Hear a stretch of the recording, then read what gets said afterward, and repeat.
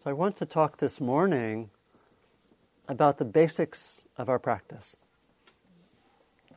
And I want to also connect that to telling some stories of the fairly long retreat that I just finished. Fairly fresh I am at the moment from being in the mountains for about 3 weeks. I rented a cabin at Vajrapani, which is in the Santa Cruz Mountains. And they have a wonderful system there whereby one can rent a cabin. They have 6 retreat cabins on top of a ridge. It's off the grid. They have their own generator, so it's off the electrical grid. And it's right next to Castle Rock State Park. And so I'll talk about the basics of our practice and be referring some to my own experience, because I both personally like to share some of those experiences, and I've been told that people like to hear about them. And it kind of has a way of further connecting from the last month.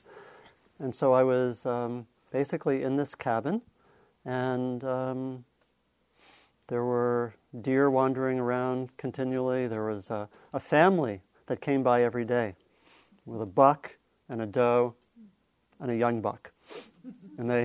And they walked by every day, and the first day the buck came and just stared at me for about 10 or 15 minutes. So I guess checking me out to put me in the friend or foe category, right? And I became a friend. And so it came by, and every day, and there were rattlesnakes around some. I saw 3 rattlesnakes, and they're very courteous. And they're not aggressive, except for the little ones. And so, but I basically just sat in the cabin for 3 weeks and followed a process of having 4 periods a day.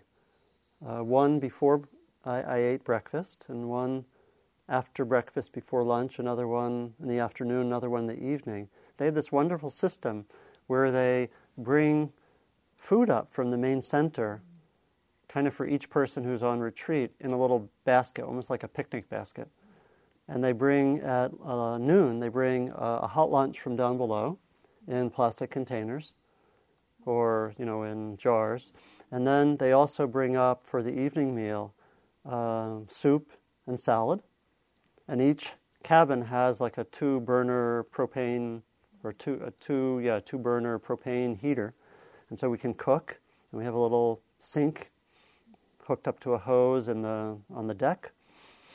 And there's a refrigerator and 2 bathrooms for kind of a blockhouse for all the cabins. So in the refrigerator there's fruit and milk and breads and cheese and so forth. So it can basically be pretty self-sustaining and hardly see any other people. So I basically just mostly sat for most of the time, and I would wake up and sit and then have breakfast and take care of some things.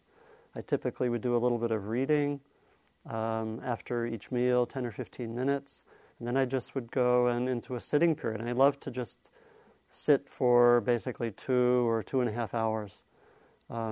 Not always in the same posture, sometimes shifting, but basically keeping a sustained sitting for 2 or sometimes 3 hours. And then I would do some walking meditation, and then it'd be time for lunch. And then I'd have lunch, and I'd clean up and do a little bit of reading, and typically take a 15-minute nap. And then I'd come back for another period and do 2 or 3 hours of sitting, and then I'd typically do about a 30-minute walk around, like about a 3-mile walk around through the forest. And then it'd be time for the evening meal. I would do that and do a little reading, and then I'd be in the evening, do an evening sitting, which is almost entirely sitting. And I love that because I didn't use lights.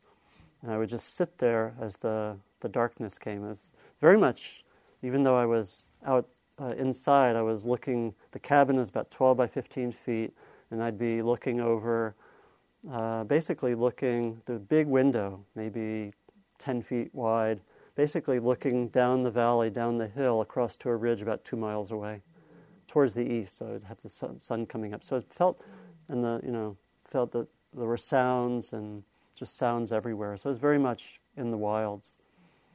And I didn't use clocks. No clocks for 3 weeks. I'll talk about that later. So you kind of get the setting, and it felt very much like going back to the basics. And that's the theme I want to explore further today. And I was thinking that it's suitable not just because of the retreat, because retreats are often back to the basics, but also because of this time of year in our culture, that the day after people return after Labor Day, it's a time of going back to school. Some people are leaving periods of more leisure or more vacation. It's the Jewish New Year that's coming up. It's for others, it's the time of harvesting. And so there's really a sense of beginning a new cycle. And how many people have some sense of that for yourselves, some sense of beginning a new cycle? So it's wonderful to, as it were, review what the basics are, coming back to the basics. And for me, retreat does that, and also it's really helpful to just ground there, as it were, as we go forward. So I'll talk generally about several areas of the basics. I think I'll divide it into maybe 4 main areas. One is sort of the preparations, which has to do with intention and motivation. Second would be the practices of concentration and awareness. Third would be the heart practices of loving kindness and compassion. And fourth would be, how do we bring this out into the world? So I want to generally cover those 4 areas and just name a few different areas, which are really the basics of our practice.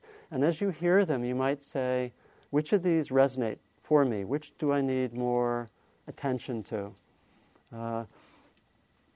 Because in a way, naming these basics is like giving a map of the entirety of our practice.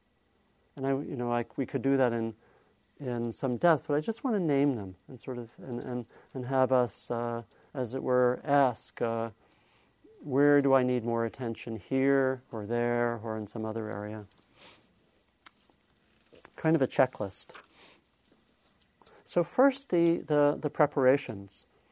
I think when we practice, we have some presuppositions.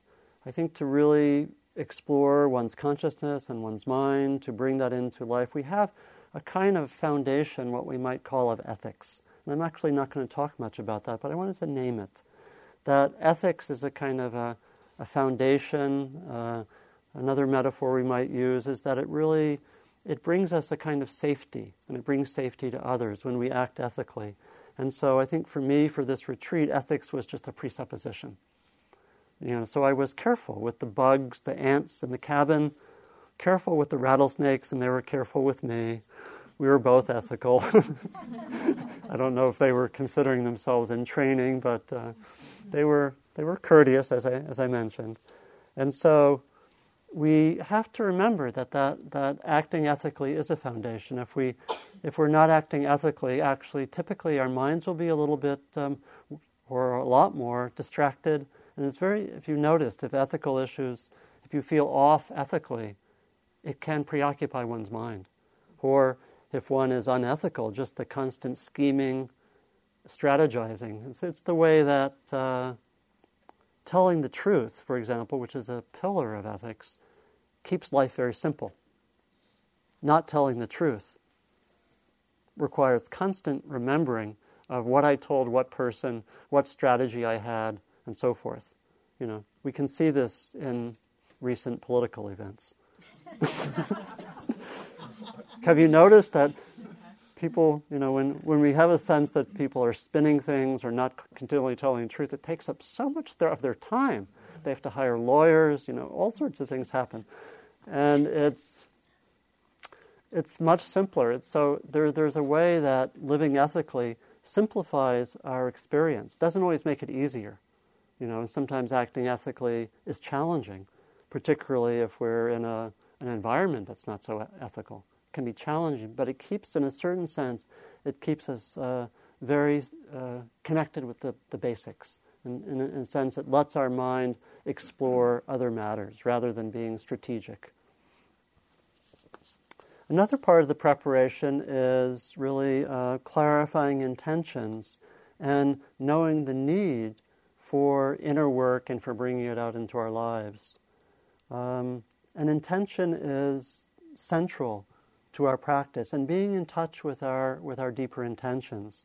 For me, for this retreat, I had actually made the plan for the retreat 6 months before. After I had done a longer retreat in February, because it felt just like so precious. And I knew in a way that if I didn't schedule it, other things would invade the time and space. So I said, I'm just going to schedule this and not have anything else come in. And that's often wise to do, I think, and sometimes necessary. Our lives get busy, and sometimes we have to have these boundaries that reflect our intentions on what we'll do. Also, I knew from before going into the retreat that in a way a lot had built up for me. And we may sometimes feel this, that I'd been very active teaching, very busy holding a lot of responsibilities, and particularly I've been guiding this Path of Engagement program, which several of you are in, and which is a lot of work. It's this program, Connect with Spirit Rock, which is a training program, and in a way I'm helping to oversee 50 people's development and about 18 teachers who are helping with the program. And it requires some attention. And things come up, and I have to deal with a lot of issues, and doing other things. I could feel that even though I felt basically balanced and centered, there was also a buildup, and I was really happy to drop that and drop no emails, no telephones, and really to move away from the daily cycles, move away from the cycles of activity.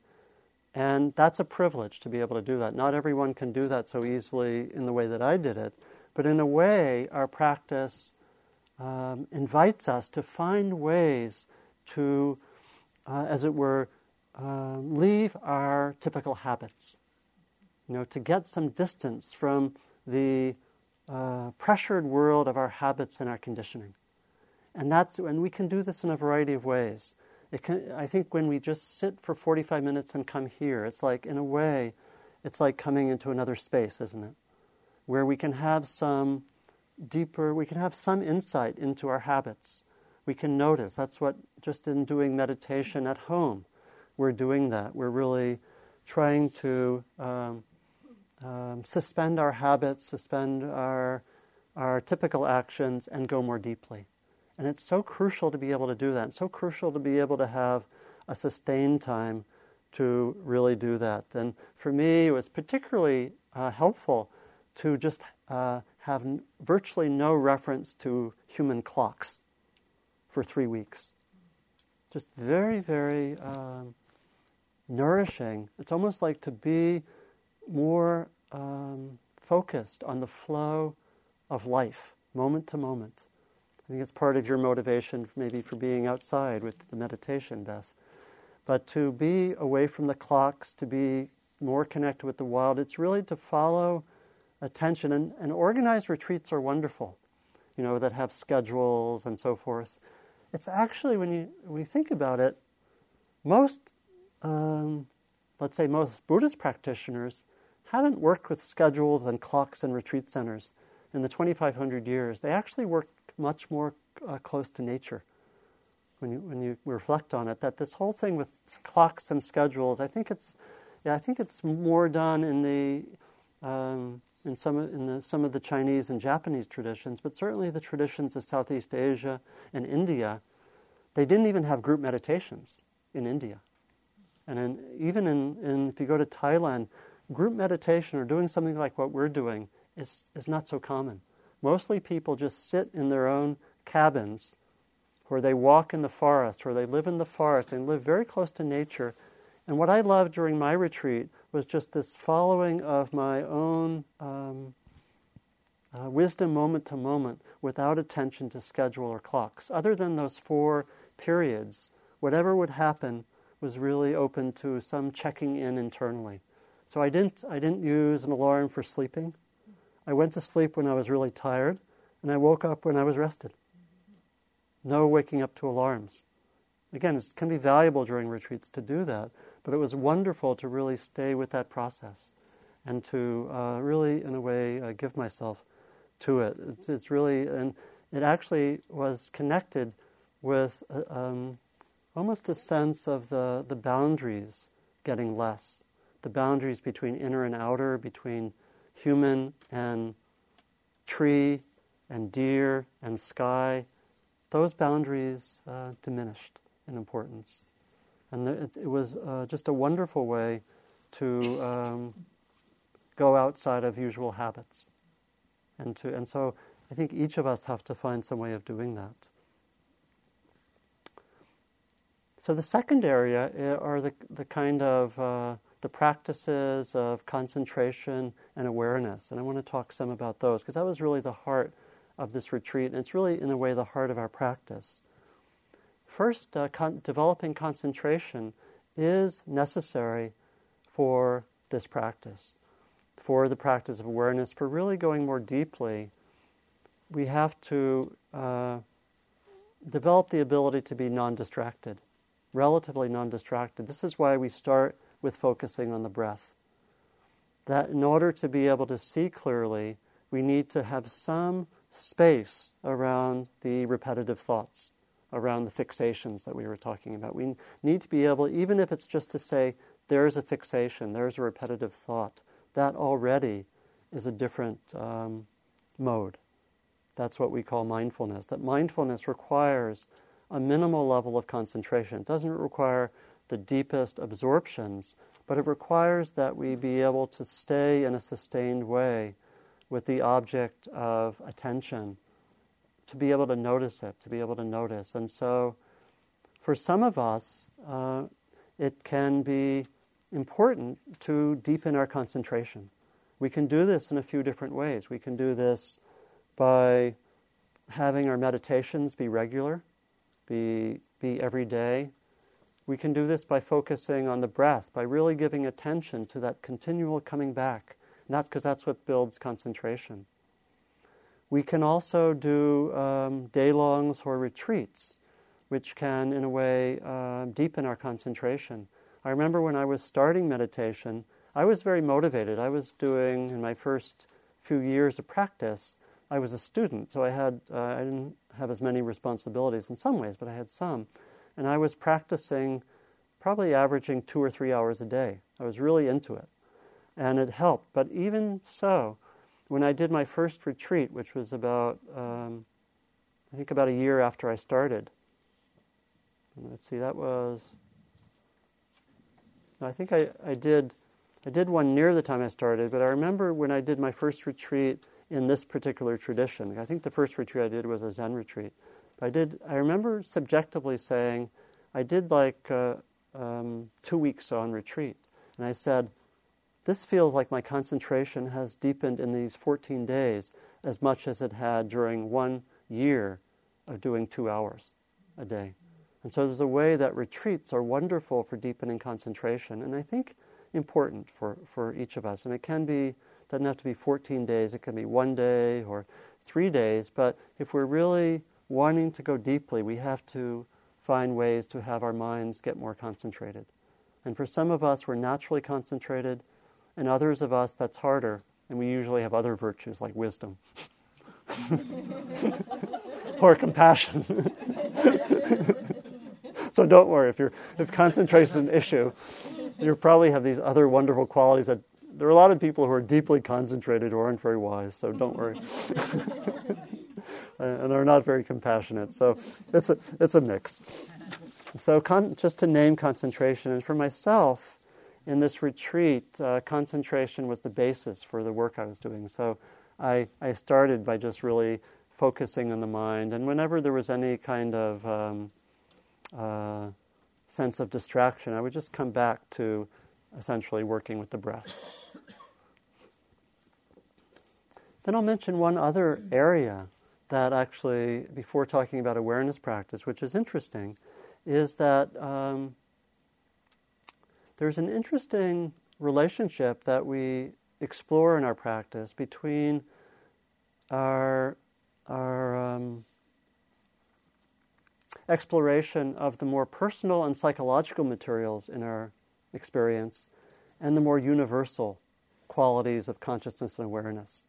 So on the latter side, we would talk about impermanence, we talk about the nature of suffering, we explore the nature of consciousness, we look into what develops compassion. And in the Dharma talks we give, we often talk about them very more in the sense of these being universal potentials for human beings.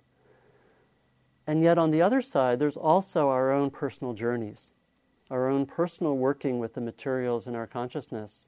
And there's an interesting balance between the two.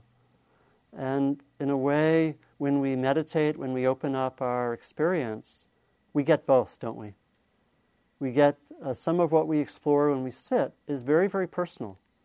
And it may be that, I know for myself over time that the process of sitting and practicing and walking over the years has had great impact on my own psychological development. It's opened up, it's offered ways to work with emotions, to look at self-image, to work with issues around whatever, anger or self-judgment or whatever. And so there are ways in which both are there.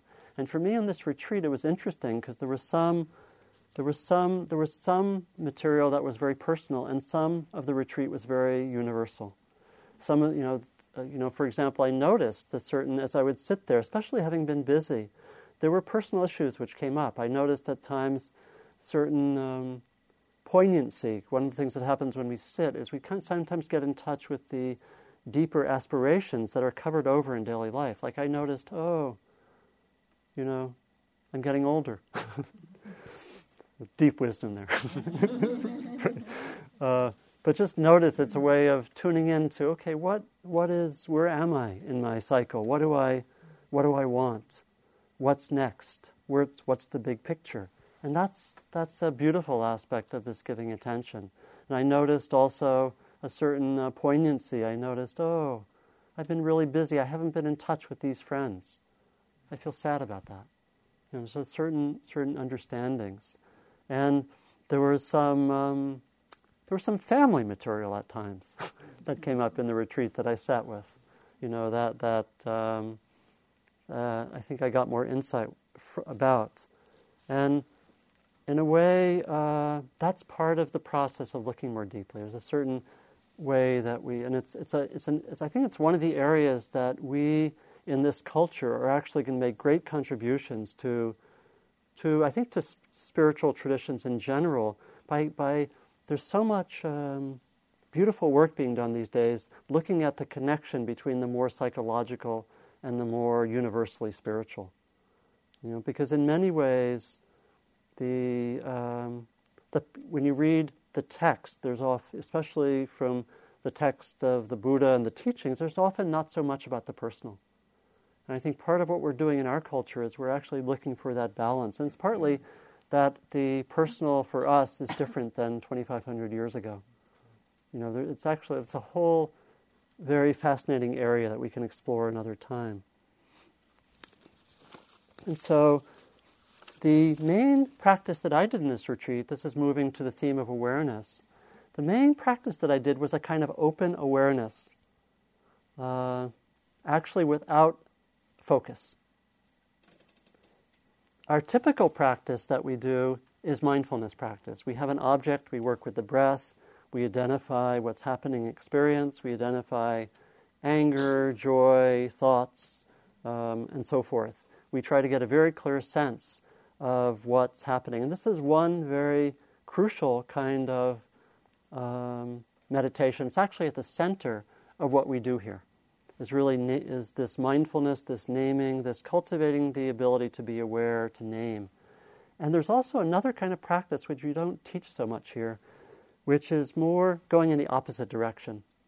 The mindfulness kind of focuses the mind, lets us see very clearly, and the aim there, the aim of doing that, the aim of focusing, on the object of experience is to come to the universal qualities of experience. It's to be able to see impermanence. It's to be able to see the roots of suffering. If we really focus and notice, when I'm suffering, am I grasping onto something compulsively? And what helps me to end that suffering? What helps me to transform the roots of suffering? Well, when we do the mindfulness practice, we focus very precisely on experience. We name that. And out of that, we free ourselves from where we're fixated, or we free ourselves from where we're caught, where we're ignorant, and so forth. And so we focus on very precise objects of meditation in order to come to the more universal truths and to move towards freedom. There's another kind of practice, which was my own focus, which is that of opening up awareness and not using an object. It's basically just sitting there with a kind of open awareness. This generally takes a fair amount of concentration, because without some concentration, the mind would just get distracted. And in fact, this is similar to some practices in the Tibetan tradition called Dzogchen. And one teacher talks about Dzogchen, the cultivation of this very open awareness, as non-distracted, non-meditation. And another, I was mostly reading two books during this time, and one of the books I was reading is an amazing book called Blazing Splendor, the memoirs of Toku Urgen Rinpoche, who is a wonderful teacher who died about 10 years ago, who was a teacher to many Spirit Rock teachers, including John Travis. And it's a beautiful book. It's in the bookstore. Blazing Splendor was his Dharma name. Wouldn't you like to have a name like Blazing Splendor? and so it's a very inspiring book to read. It's mostly stories. They're stories. It's basically a story of what Tibet was like from basically 1850 to 1960. And they're amazing stories, and it's another world. There are great teachers who are completely clairvoyant, who, predict the future and read minds and so forth. And all these stories are there. His great-grandfather was what's called a terton, which is a revealer of hidden Dharma treasures, purportedly hidden 1,000 years ago by the great founder of Tibetan Buddhism, Padmasambhava, who said, some of the people of our time are not ready for these teachings, but here are some teachings that will be good for, about 1850. And so the story, this is completely believed. So you might look at this way. So his great-grandfather was someone who discovered these hidden treasures in two main ways. Some of them from just having them come into his mind in meditation, and some of them by actually physically discovering them and pulling them out of rocks. He would go to a place and rocks would open, and some sacred vase would just come into presence. He did this with hundreds of witnesses. So anyway, it's a different worldview than we have. So I was reading this, and one of the great teachers in that book said this open awareness is like it's like being non-distracted, having a very open awareness, but also having a very precise and clear sense of everything that's happening. So it's not focusing on anything, but knowing everything. So that's challenging. It's a challenging kind of practice, and it's also very much in the Theravada tradition. And one of the other books I was reading is a wonderful book by Achan Amaro Bhikkhu, who's on the Teacher Council, called Small Boat, Great Mountain, which is a wonderful book which came from his making connections between the Theravada teachings that inform Spirit Rock and these Dzogchen teachings. And really it's about this larger awareness. I wanted to just read a few quotes to give you a sense of this. And a lot of it's done with the eyes open. And it actually connects very well with daily life. It's actually having the eyes open or closed and just having the whole process of phenomena come before one's experience and not focus on anything, but yet be aware of the process that's happening. So I would sit And again, this took some concentration to get there. But it's the one of the reasons for doing it is that it's actually partly a study of where does the mind get fixated. It's basically sitting there and saying, I will focus on nothing. Let's see where I do focus. And then releasing that. So it's like a study of where I get caught, where I get fixated, and just sitting there and continually sitting there, watching the process go by, watching body sensations, thoughts, just letting them go, and then seeing where my mind fixates on them, and then releasing it. It's almost like, it's similar to some other practices where we just are on the lookout for where there's suffering. And something we can actually do here, just sit there and notice when I get caught, and then see if I can release it. And so this was done by just sitting, watching, letting go. But it's partly a practice that lets one see where one's caught, where I'm fixated, where my mind clamps down, because the instructions are not to clamp down. But it also has the sense, and this is very explicit in I think all the traditions, that it has us in a way take refuge in awareness itself in a very general way. And so for me, sitting there, it was like sitting and just, my basic reality was the continuity of awareness. In Dzogchen tradition, it's said that this awareness that we all share in, when we actually touch it in a pure way, teaches us about our true nature, which goes beyond birth and death. That there's something about awareness which actually can touch the sacred.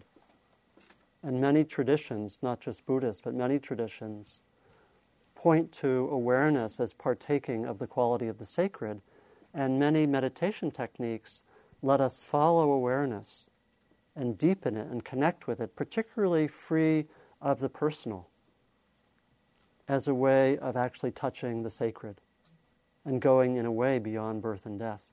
And this is certainly the teachings that are there in the Buddhist tradition. Again, not practiced so much here. In a way, in the Tibetan tradition, it's more of an advanced practice, and one typically has to go through 8 years of training before you get there full time.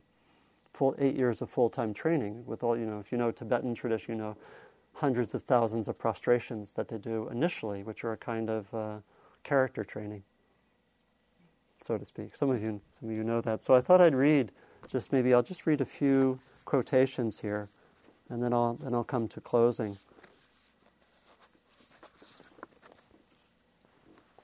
This is Achan Amaro, and it's again a beautiful book about this kind of open awareness practice. He says, by refusing to get entangled with any sense impressions, we find refuge in that quality of stillness, silence, and spaciousness, which is the mind's own nature. This policy of non-interference allows everything and is disturbed by nothing. So my instructions were, if anything disturbs you, let the mind get bigger. Let the mind open up and have space around whatever is happening. Achan Amaro goes on to say, in this respect I find meditation with the eyes open very helpful. With the eyes open, there's more of a challenge to exercise the same quality that normally is established only in walking meditation. If we keep our eyes open and hold the space, we see the coming and going, sometimes of people, the changing light, the waxing and waning of the afternoon sun. We can let all of this just come and go and be held in that space of knowing, where there is a conscious experience of both the conventional and the ultimate truth. There is the ultimate view of there being no person, no time, no space, a kind of timeless knowing.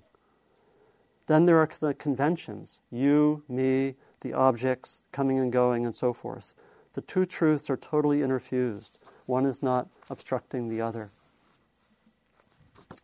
And Achan Amaro thinks that it's actually this quality which is actually close to the quality that the Buddha experiences when he awakens. That it's, and there are passages where the Buddha talks about this kind of awareness. Sometimes it's called an objectless, subjectless meditation. So, interesting one.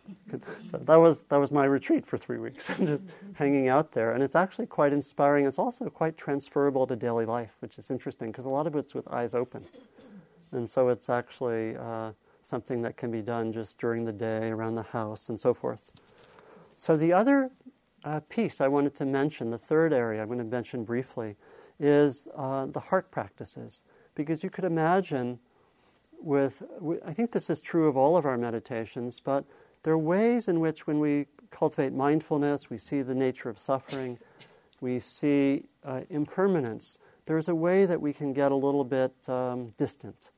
I don't know if that's a common experience, but certainly it's a danger of meditation that we can we can be a little bit disconnected from ordinary life, because we say, oh yeah, it's just impermanent, just things coming and going. Joseph Goldstein has a phrase, endless phenomena rolling on. And the way the teachings are usually conveyed, it's to say, that's the wisdom dimension, but we have to bring in the compassion dimension, the heart dimension. And so for me, during this retreat, it was really important to do metta several times a day, and to do the loving kindness practice, which touches in the poignancy. Yes, phenomena are coming and going. Yes, I can be a fair amount in this quality, almost like a kind of awareness without subject, without fixating on anything. That has a beautiful quality to it. But there's also the poignancy of knowing that the trees are going to die, that we're going to die, that we're all limited, that we're all incarnated, and we have these challenges, and we all have suffering. And that is kind of a counterbalance to some of the qualities of this more open awareness. And I found it very crucial to do both during the retreat, to combine them, because they're not totally logically connected. In other words, Ajahn Amar was talking about the conventional and the absolute. Sometimes there's paradox when we try to think it out too much. But the heart, in a way, can know that, maybe hold it a little bit better, that yes, things are impermanent, and when we look carefully, there's no self in the usual way that we think about self. That our deeper identity is different than we conventionally think, and that can be startling, right? And that can lead to certain confusions. But the heart really holds that and knows that, but also says yes, and they're individual beings, and we each suffer. And we each live and die, and we have to come back to that. And so that really becomes the bridge for the last part I want to talk about, which is the integration, the connecting it with daily life, the bringing of all of these dimensions into a life, into our actions, our own way of manifesting what we learn. And maybe I'll end with, I had a birthday in July, and a close friend of mine sent me a birthday card, and she gave these wishes for me. And I liked them so much that I made them into my daily, almost like my daily intention. So each of those 4 phases, before breakfast, the morning, the afternoon, and the evening, I would start by clarifying my intentions, doing gratitude practice for about 5 or 10 minutes, and then saying these lines, which were, in a way of integrating. And they gave me power and energy. And so here they are. I remember them. Here they are. May I find peace and serenity in the midst of samsara. Samsara is the kind of the coming and going of life. May I find peace and serenity in the midst of samsara. May the dragons and demons in my life be converted into allies and helpers. That's good. May I fully integrate the shadow and light of my body and being. May I be a conduit for the gods and goddesses to manifest on this earth. May joy and compassion always be with me. So, thank you. And may that all be true for you too. Thank you.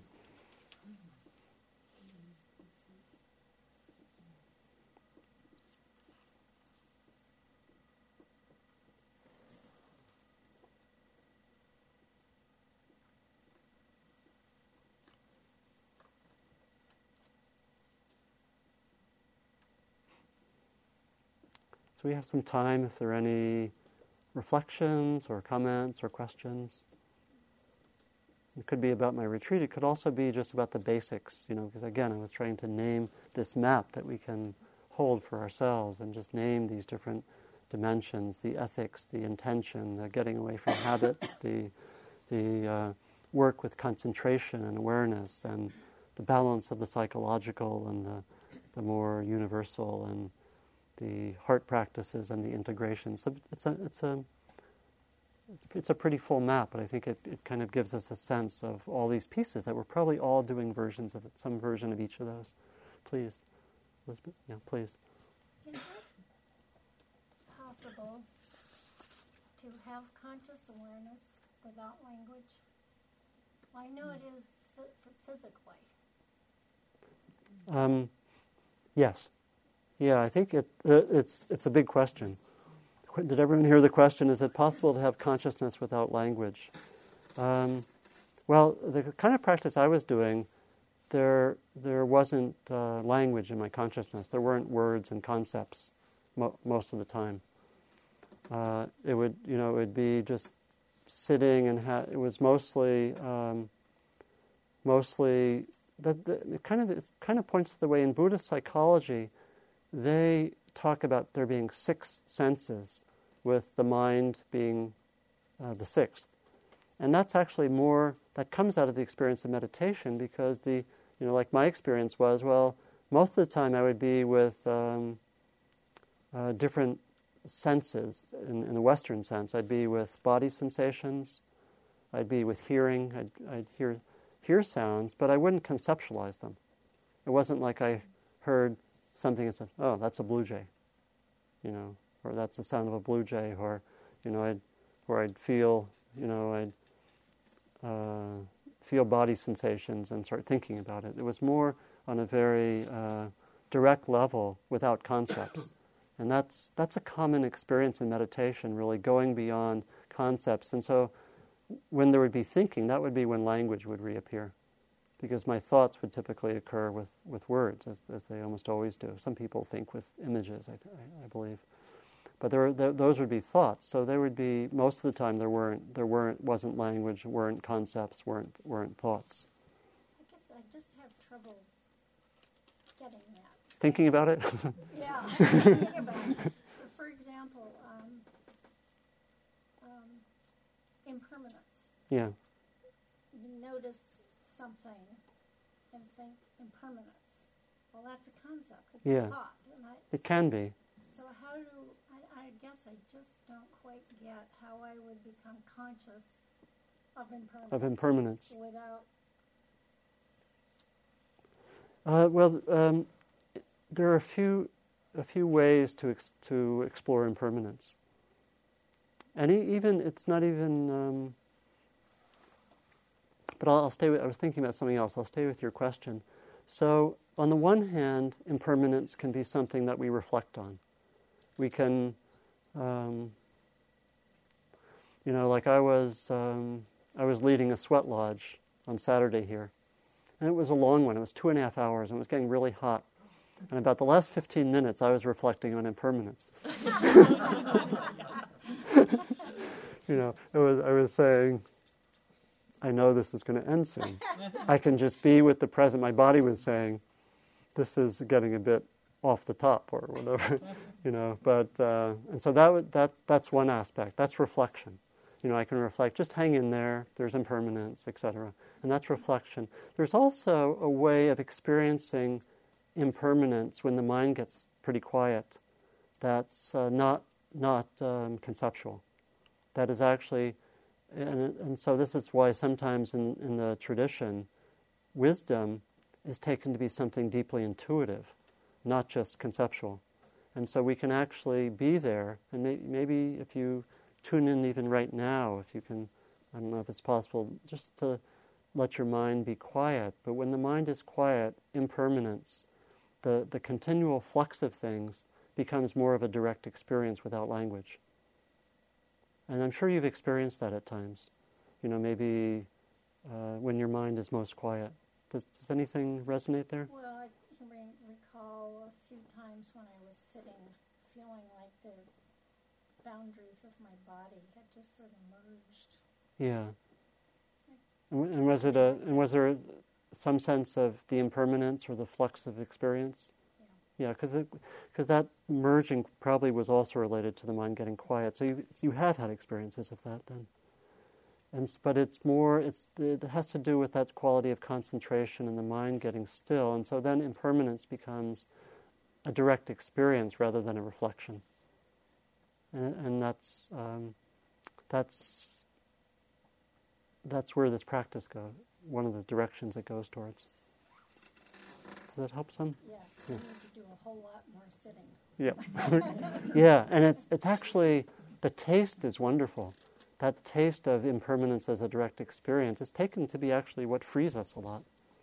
Because when we see that, and we just sit there and everything's just moving around and just noticing as a direct experience.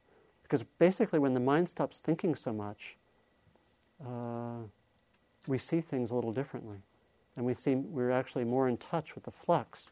And it's actually quite freeing because you sit there and everything's kind of continually the direct experiences of the flux of the sense world and of thoughts. And we say, how can I hang on to anything? Why should I? We can watch thoughts go by very quickly when the mind's quiet. We just don't follow them in the same way. And imagine people have had some experience of that, so it's a matter of having that be more and more stabilized. Yeah, it's a good question. Thanks. Yeah, please. On your retreat, did you get physical exercise? And if you didn't, why didn't you? Why did you choose not to? Well, it's important in those kind of retreats to get a fair amount of exercise. That's why in the afternoon, I took like basically a half hour walk, about 3 miles. And I did yoga for short periods of time. And of course, the walking meditation I did a few times a day. Even if it's slow walking, it's a half, I probably did an hour and a half, 2 hours of walking every day. Which is interesting because it's the old tradition. They worked in exercise under the guise of walking meditation. Does that? Thank you. Yeah. Please. You talked about meditating for 2 or 3 hours. Yeah. Did you mean without a break? Yeah. What I basically, when I was in my 20s, I would just sit for 3 hours without moving. I was kind of a little bit macho, but it's what young men and some young women do, typically if you go to retreats. But I'd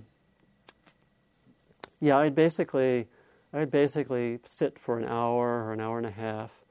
What I did was I had my cushion facing like the ridge 2 miles away and facing there, and I would sit there, and then at a certain point I would just shift my position. I typically would go sit on the bed. I'd go right from one without a break. I'd go right from sitting on the cushion to sitting on the bed maybe for half an hour and just continue the practice. And then I'd go back to the cushion. It was kind of like, if I would do 2.5 hours, it would be typically 3 different places. So I could have stayed more with, what we would call pain, but I thought it was more skillful just to really stay with a fairly balanced place. If I did feel pain, I would use it as a meditation object, but that shifting permitted me to keep the practice going, but not to have, my posture or should I move be an issue. And I felt that was skillful in that situation.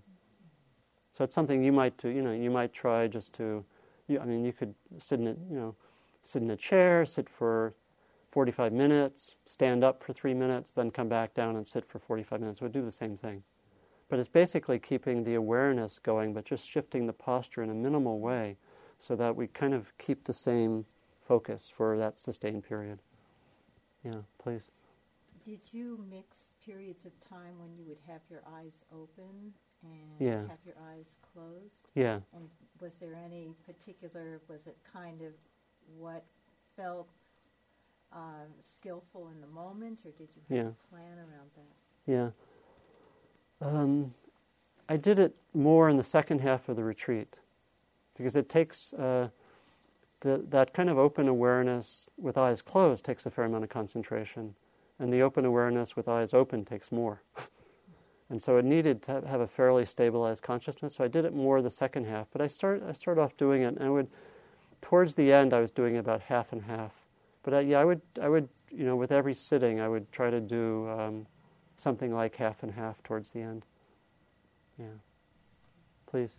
You talked about scheduling your retreat. Yeah. And I always think about the future and prepare for the future all the time. But it seems like it violates the Buddhist rule of staying in the moment. You know what I'm saying? I do. Okay. How do you? Well, let's see. Let me plan how I'm going to respond to that.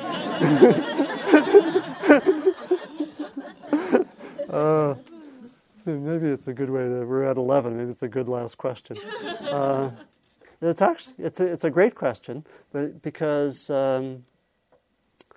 the one can plan from the standpoint of the present moment, and it's vital to plan. Yeah, I mean the Buddha planned.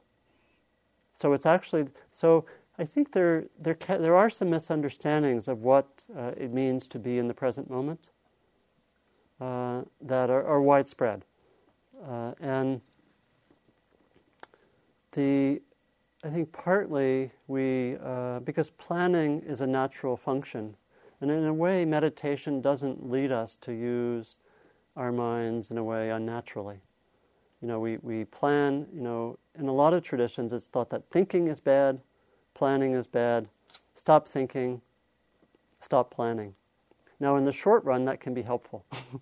Like if we're thinkers and planners, it's really valuable to sit for 45 minutes and try to keep coming back to the present moment with our breath.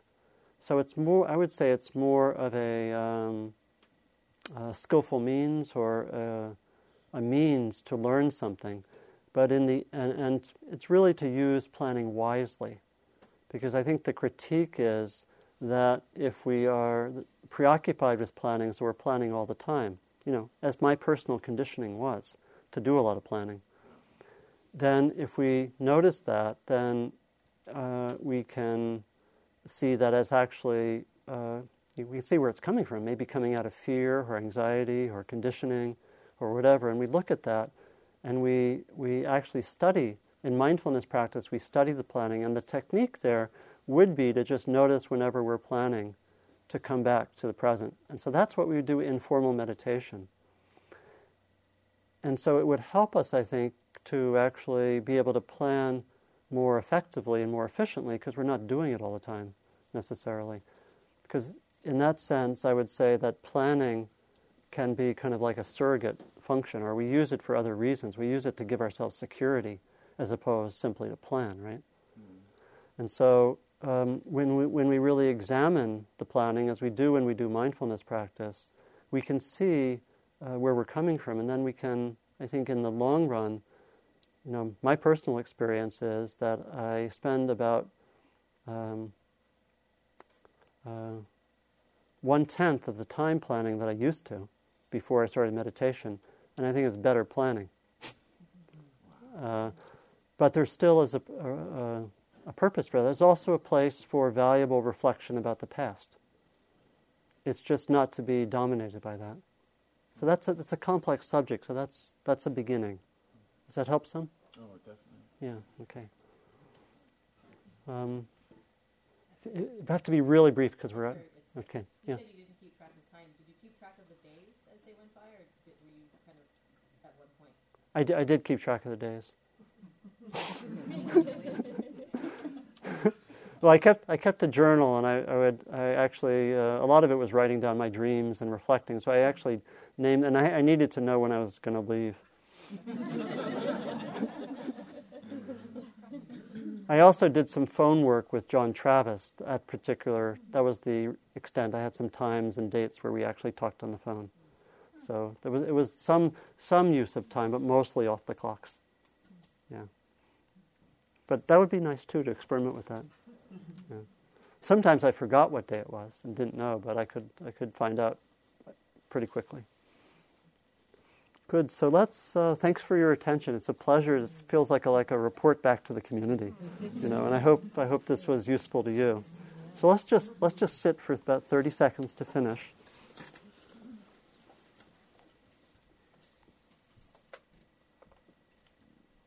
And let whatever was helpful from the morning be present. And any intentions which come out of the morning be present as well.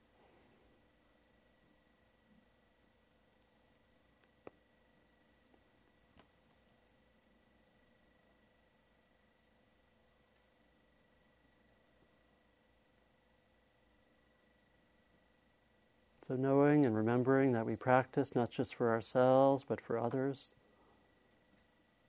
May the fruits of the morning be offered outward for the benefit of others, for the benefit of all beings.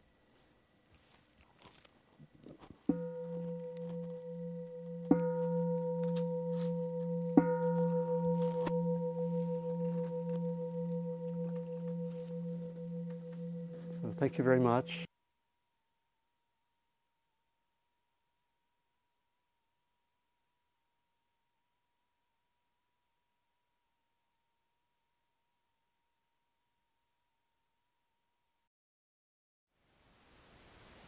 Thank you for listening.